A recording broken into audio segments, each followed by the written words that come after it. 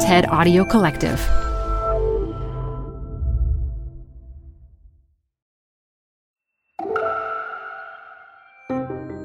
I'm Elise Hu. You're listening to TED Talks Daily. If you enjoy the weekends or a workday that lasts no longer than 8 hours, in the U.S. we have labor unions to thank for that. But political scientist Margaret Levi says it's time to reimagine unions for the modern work world. In her 2021 talk from TEDx Seattle, she shares the possibilities and the potential. Support comes from Zuckerman Spader. Through nearly 5 decades of taking on high-stakes legal matters, Zuckerman Spader is recognized nationally as a premier litigation and investigations firm. Their lawyers routinely represent individuals, organizations, and law firms in business disputes, government and internal investigations, and at trial, when the lawyer you choose matters most. Online at Zuckerman.com. Support for TED Talks Daily comes from Capital One Bank. With no fees or minimums, banking with Capital One is the easiest decision in the history of decisions. Even easier than deciding to listen to another episode of your favorite podcast. And with no overdraft fees, is it even a decision? That's banking reimagined. What's in your wallet? Terms apply. See CapitalOne.com/bank. Capital One N.A. member FDIC. TED Talks Daily is brought to you by Progressive. Progressive helps you compare direct auto rates from a variety of companies so you can find a great one, even if it's not with them. Quote today at Progressive.com to find a rate that works with your budget. Progressive Casualty Insurance Company and Affiliates. Comparison rates not available in all states or situations. It's easy to imagine a world without labor unions. We're essentially living in that world now, and we are worse off as a result. Few of you probably belong to unions, but almost all of you benefit from them. It was unions that brought us the weekend. More importantly, unions built the middle class by ensuring that workers had the incomes to support families, to buy homes and cars, and to dream that their children could do better than they could. It was union power and advocacy that helped us win Social Security and health insurance, upon which almost all of us depend. In the 1950s, 33% of private sector workers belonged to unions. Big labor stood proudly beside big business and big government. No more. Today, only 6% of private sector workers are members of unions. With their decline in numbers came a decline in political and economic power, and the result? A significant increase in inequality, a significant deterioration in the possibility of a middle-class lifestyle for this generation or the next, and a receding chance to own a home or afford retirement. We need unions to regain the power so that we can regain what we have lost, build a better future, and help forge democracies that are built on a decent social contract between citizens and government and among citizens themselves. Yes, we need unions today as much as ever.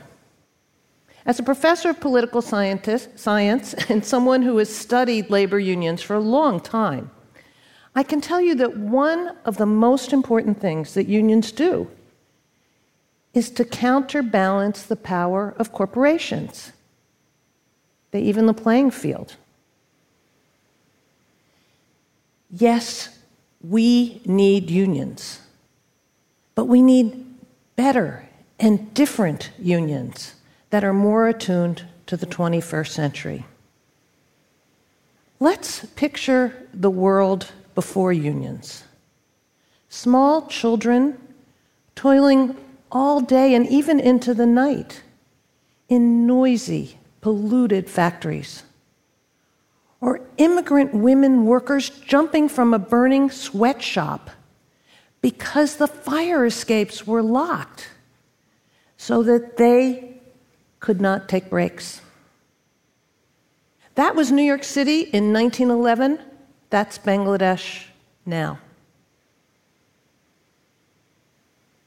But unions changed that by winning protections for workers. They transformed lives. They enabled even the worst off to achieve the American dream. Consider the longshore workers, those who load and unload ships. In the morning, the boss came and yelled all along the shore, thus the name longshore. They pleaded for the scarce jobs, just as migrant day laborers do today at places like Lowe's and Home Depot. It was humiliating, degrading.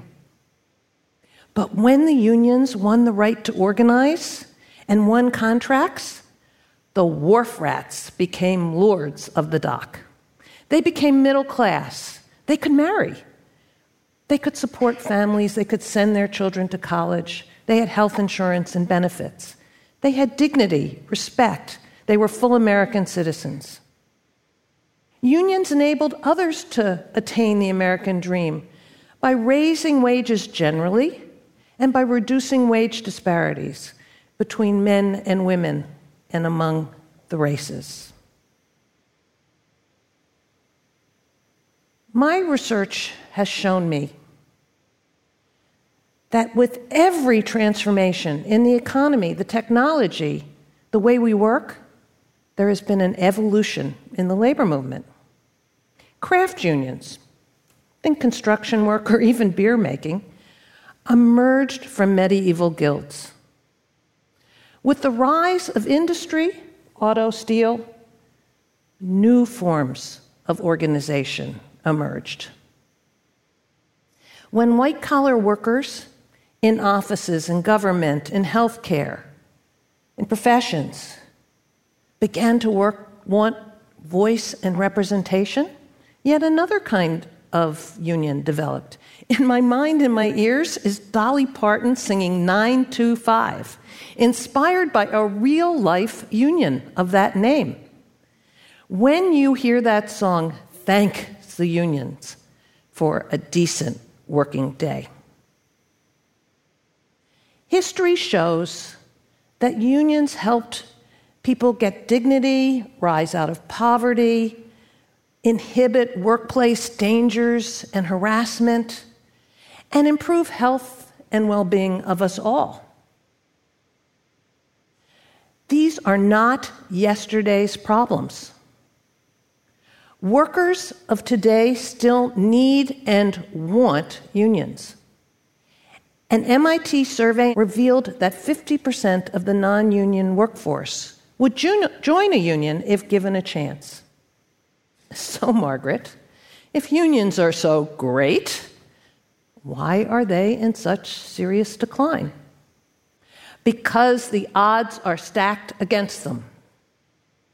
Many of you have read about the Amazon warehouse workers who failed to win a union representation election in Alabama.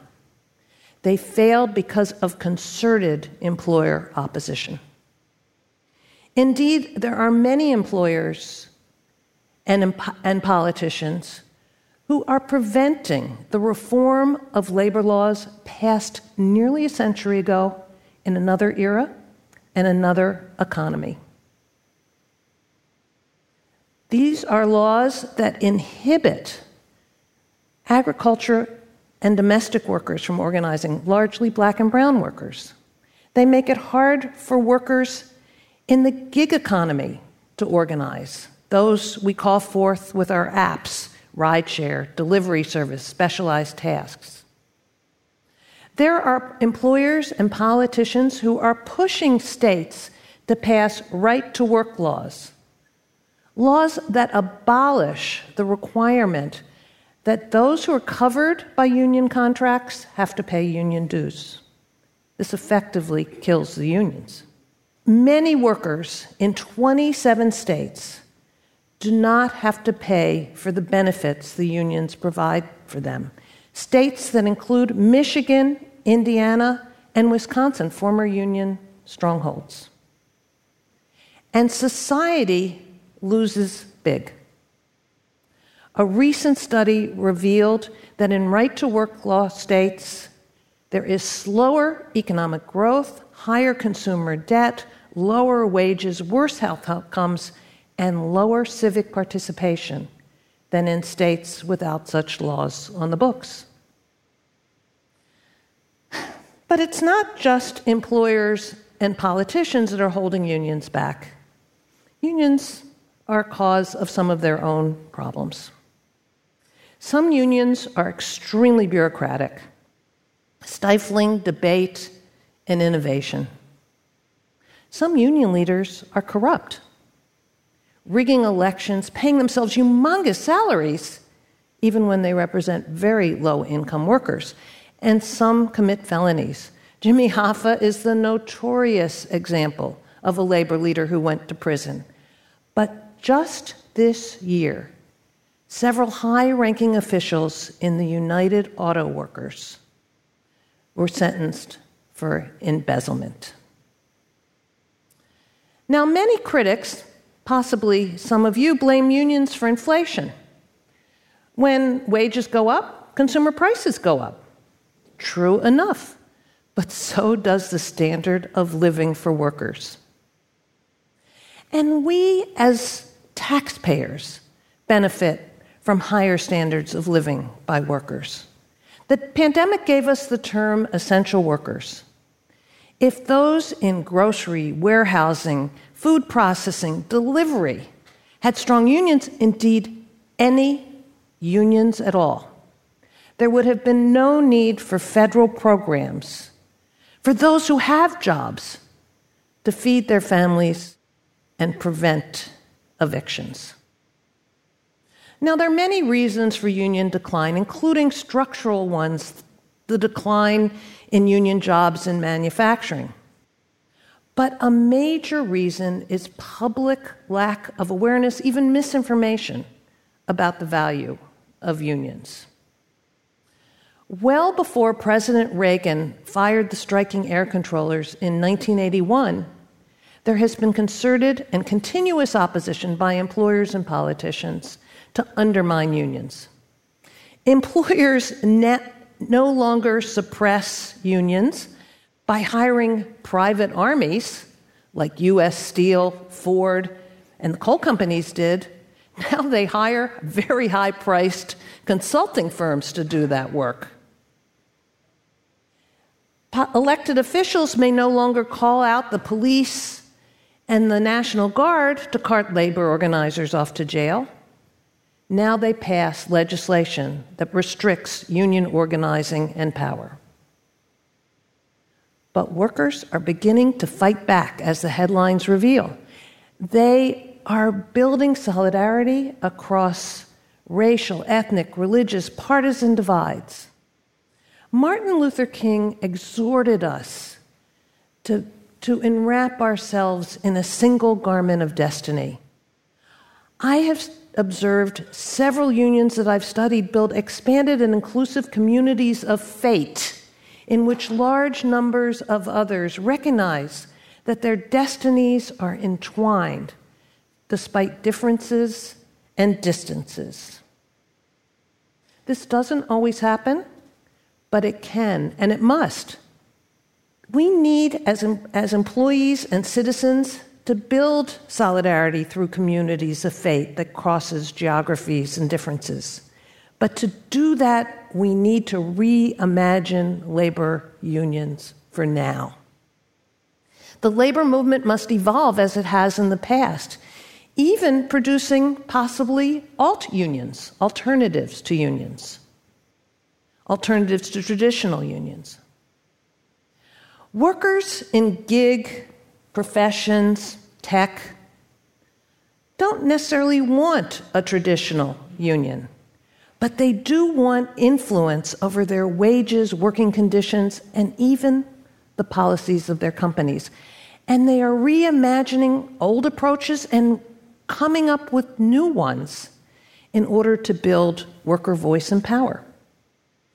Some are reconfiguring worker cooperatives, employee-owned businesses, in which the workers determine wages, working conditions, and distribution of profits. This is not a pipe dream. Mondragon in Spain has over 80,000 employee owners, takes in over $13 billion a year, and redistributes its profits to build worker skills and capacities among its member cooperatives.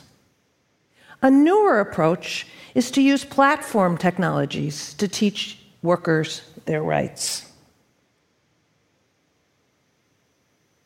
In our global, hyper-connected, and socially isolating world, platforms such as coworker.org or Unit recognize and address the fact that there is a mobile workforce that no longer has water coolers or lunchrooms around which to gather and strategize. These platforms provide workers with a way to share experiences, access organizing resources, and build networks at scale across geographies and employers. Coworker.org had a huge win with Alphabet, the parent company of Google, a giant among tech firms. Alphabet workers recognize that they are part of a community of faith that crosses large distances. They have been protesting Google's contracts with the Pentagon and with immigration authorities. They have normal, run-of-the-mill economic union demands, but they also have the political demand that they should have a say over company policies that affect them and us. Now, whatever you thought of unions in the past, I hope that these examples have revealed to you what they can be today and for tomorrow. Unions once significantly reduced income inequality, the gap between the rich and the poor. They can again. Billionaires are building rockets to explore outer space. This is so exciting. But equally exciting are the workers who are providing the goods and services on which those billionaires we all depend, exploring new ways to gain power and voice. If even some of these explorations succeed, workers will gain dignity, economic security, and the power to challenge employers and politicians. The result? The resuscitation of the middle class and a far more equitable society. Thank you.